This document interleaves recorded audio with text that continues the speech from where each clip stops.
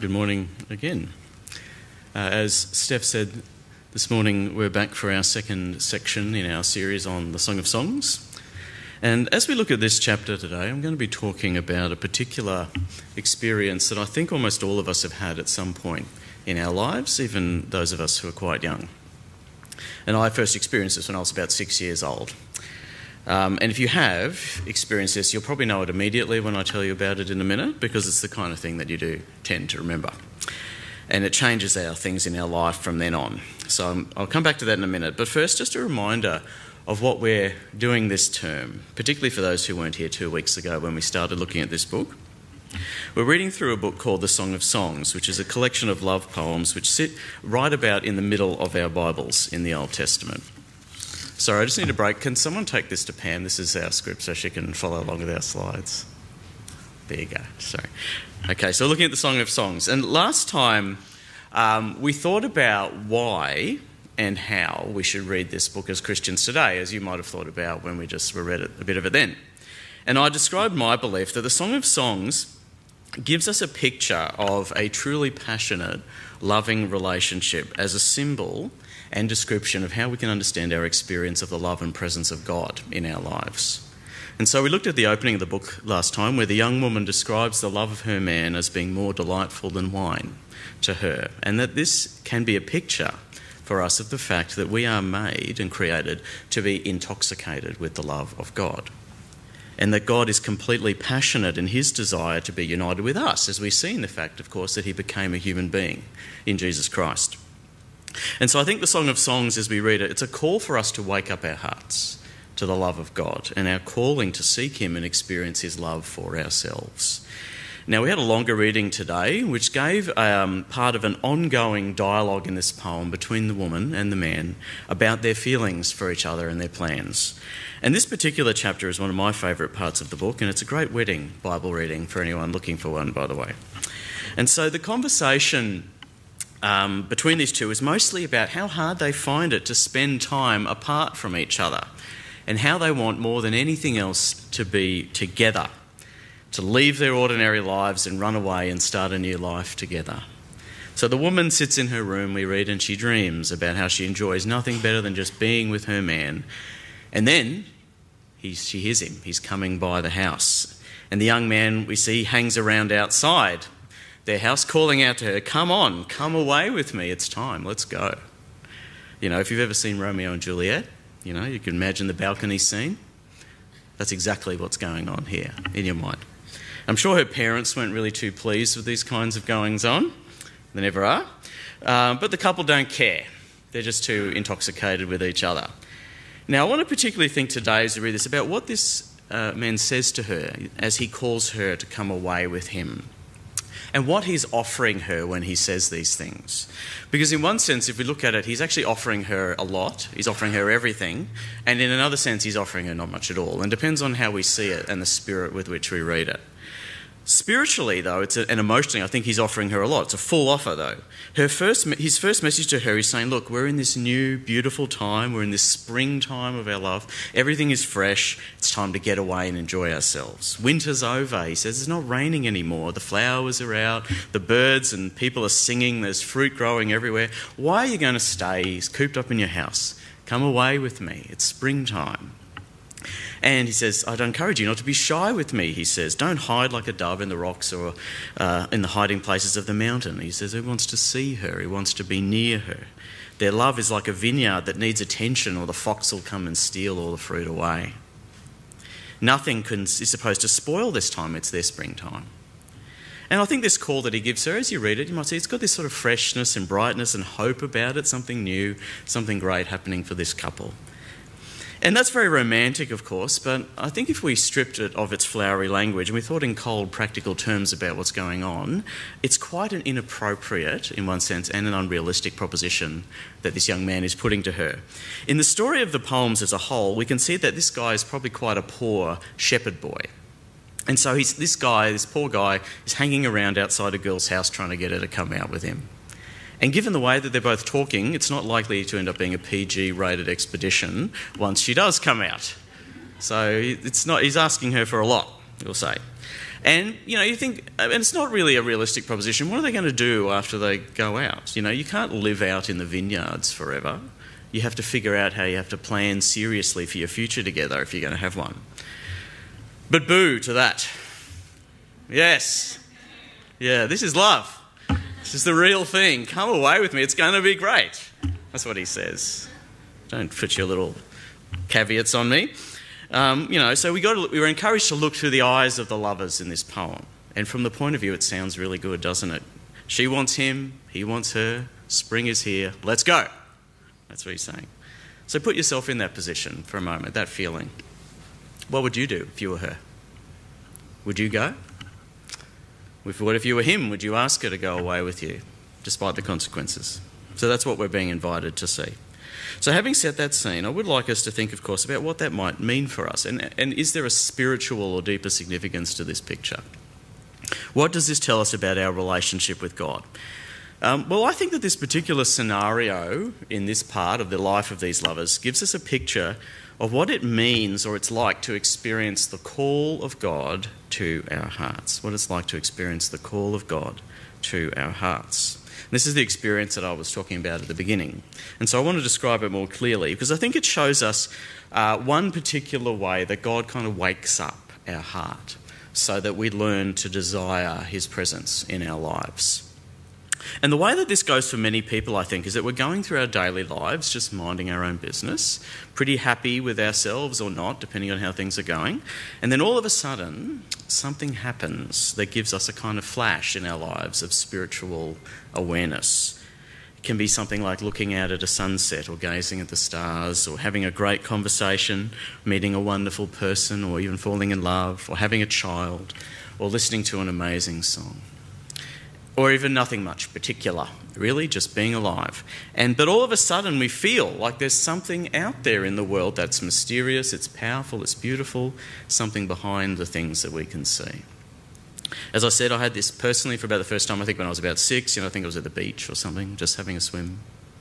Oh, new thing. All of a sudden the world just changed. There was something I didn't know what it was. I was interested in knowing more. And the feeling, and I think many of you probably know it as I'm trying to describe it, it's a feeling of desire. But it's a different desire to others because it seems to be a desire for something that you've never had before or even really understand what it is. And the strange thing is the feeling of that desire is more enjoyable or can be than actually experiencing the satisfaction of a lot of the other things that we want. So just feeling it is a joy. Now, that may sound a bit vague. I have an illustration or something that, might date me as an 80s child, but here's how, you might have heard this before. If you've ever heard the song by U2, I Still Haven't Found What I'm Looking For, you'll know this is what I'm talking about, because that's what Bono's singing about in that song. He says, I've done all these amazing things and wonderful stuff in my life, including having romantic love, but there's something that he's still looking for and he hasn't found. This is, I believe, what he's talking about. And he's going to keep on looking until he finds it. And I think what this kind of experience often leads to is a kind of restlessness and searching in our lives, looking for something. The everyday world that we live in suddenly seems a bit small, and it's like there's something over there, over the horizon. That's what I want, and I'm going to go and find it. It's not always clear what it is that we're looking for, though, and it's best, I suggest, not to try and answer that too quickly, but to go and look. But first, we should just zero in on this feeling. I think it is a real spiritual reality. It's a legitimate and very common experience, and I think it's shared by almost all the human race at some point in our lives. It's the kind of feeling that the Song of Songs is describing. This young woman, she's very happy in her home, and yet suddenly she finds her lover calling out to her to come away with him. And she realises that beyond the walls of her comfortable bedroom is a delicious springtime world where she'll experience love in a way that she never has before. Now, if you've ever felt that kind of thing, you go, okay, I know what I'm talking about. And to be honest, if you're in church by your own free will, you probably have felt that at some point in your life. Because I think this feeling is what happens when God first opens our heart and our mind to the world, to the spiritual world, and awakens a desire in us to know him. And that's the feeling that happens when normal human beings, people like us, flesh and blood, when we get a kind of flash of a flash of divine light passing over our heart and realise there's more to the world than what we can see, and it changes the world, this call. There's an expression in mystical writings called the wound of love. You may have heard this, and it describes the feeling that people have when you experience, sometimes all of a sudden, the pain that comes from realising that you're separated from God and you're not satisfied with what you have, and the desire to be unified with him again or to come near to him. And this wound, this pain, drives people to seek out the healing of it through love of God, because it makes us impossible to ever be satisfied with the normal life after that. It causes a pain, but an enjoyable pain. There's a famous saying by the ancient Christian writer Augustine. He said, you've probably heard this before, he said, "You have made us for yourself, O Lord, and our heart is restless until it rests in you." Augustine says we were made to become restless and dissatisfied with the world of our birth and to seek something deeper or higher. And so at some point in our lives, God gives us a taste of his presence or a call to know him, this wound. For some people, it seems to be a small thing, or a number of things that add up, or just hints at the edge of our lives, more like a whisper to come away. For other people, it's like a bomb that goes off in their spirit, like the blinding flash of light. These are the people who all of a sudden just run off to the mountains and become a monk or a nun, that sort of thing. For the rest of us, though, most of us, it's just a call or invitation that we can listen to realise there's more to life than this. There's a lover outside our comfortable house calling to us saying, "Come away with me. It's time to go." Now, sceptical minds may have theories about where that feeling or thought comes from. Maybe it's an adaptation to our environment, or it's a delusion of some kind that we're fixated by. But I believe that feeling, it's not just psychology, it's not just something in our brain firing off that makes us feel a certain way. And it's not something you can manipulate with drugs. It's not something you can work up in yourselves either. It's not something we can make other people feel by doing things to them or saying things to them. And that's why I think that the young woman says seriously to our other friends at the beginning of our reading, "The daughters of Jerusalem, don't awaken love until it so desires." It's God that awakens this love. He calls to his people and awakens love in us. Our hearts know when it's God speaking to them, and we should be ready then to listen. And this woman, we know, she's ready to hear what this man has to say. So she leaves and she goes away with him, takes the leap and goes out into the springtime. So what I'm saying is, if you've ever had the kind of experience that I'm describing, of this kind of restless, sort of painful but enjoyable feeling of sadness, it's also joyful, and the sense of wanting something you've never known, that I think is a sign of God speaking to your heart. God is calling you.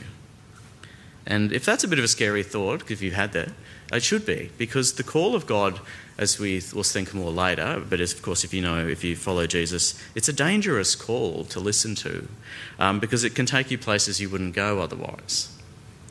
For many of us, the course of our life can be determined by this call experience in a way that's very hard to quantify if you look back over the years. And it's something worth weighing up. Am I going to say yes to this call? Because it is an impractical and somewhat inappropriate suggestion that God is giving to us.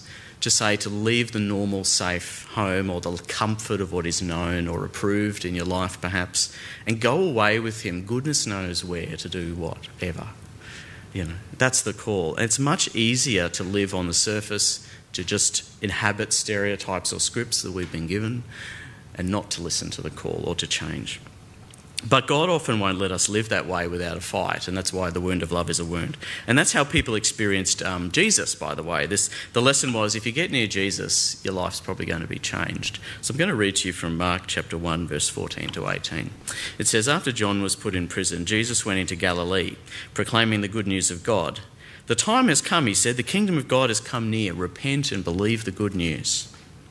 As Jesus walked beside the Sea of Galilee, he saw Simon and his brother Andrew casting a net into the lake, for they were fishermen. "Come, follow me," Jesus said, "and I will send you out to fish for people." At once they left their nets and followed him. And that's it, I guess, for the rest of their lives. No more fishing, no more ordinary lives for these guys in Galilee. What they thought they were going to do.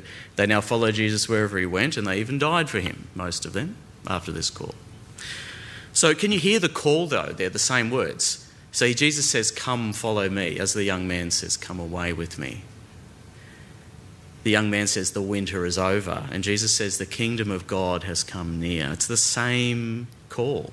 It's the same message, the same feeling. So of course they followed him because they saw the springtime that he was offering them. And this experience explains to me the difficulty sometimes we might have when talking to people about Christianity, or when I hear people talking about the church or Christianity and what it's about. That's something I experience. People often talk a lot about Christian values and Christian morality and whether those things are good or not, and whether it's good to be part of a church and does that bring benefits to you and all the rest of that. And that's something interesting to talk about, but I feel that's not really for me what this whole thing is about. That's looking at from Christianity from the outside, like you're a sociologist. What do these people do? I didn't follow Jesus because I thought his teachings were practical, reasonable, good ways to live. I followed him because God called to my heart, Jesus said, come away, and I thought there's a springtime out there, I'm going to follow him. That's why I'm here. And that's why Christianity is and can be a very radical path. It's not necessarily a conservative place to be. People do crazy things for love, don't they? They leave their homes and their careers and they run away. And Christians have given up money and success and everything else to run into the desert, to pursue God, or to give themselves over to torture and death rather than deny Jesus. Or they sacrificed everything to go across the world to serve him. That's not what people do for duty or for a good idea. That's what they do for love. That's people who are in love.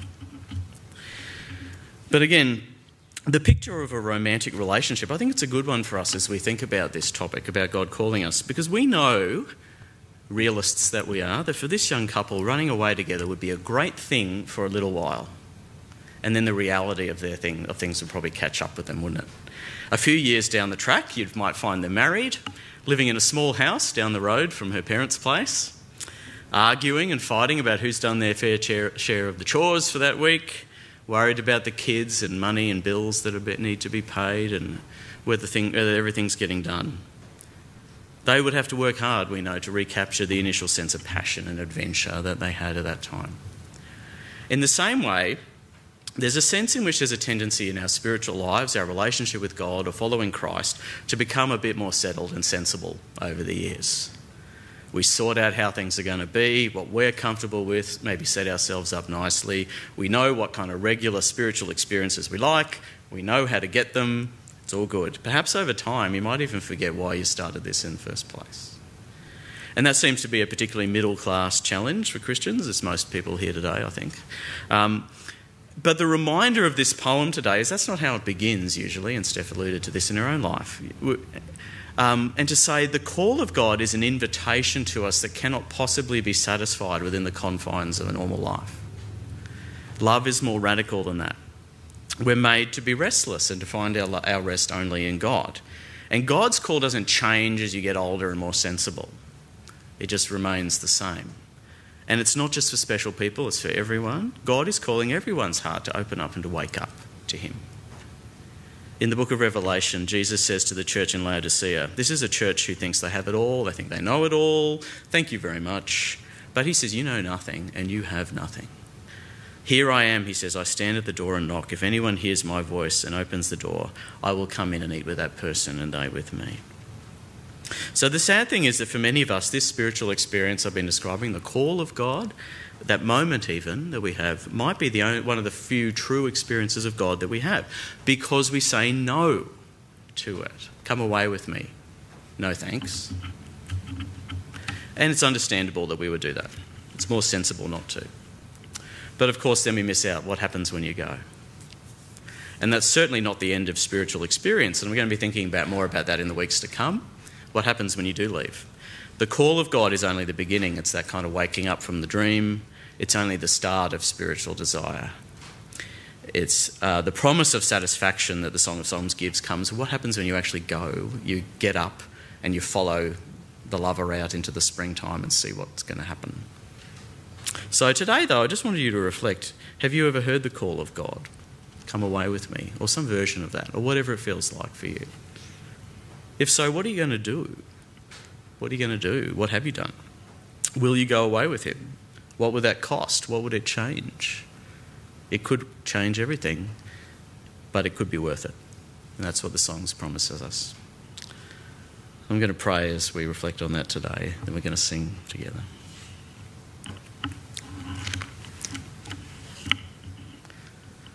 Lord, we know that you have made us with restless hearts, and they are restless until they find their rest in you. I pray that you would instill within all of us this restlessness of love, the desire to know you more. I pray that we would have the courage to say yes and to follow you wherever you lead.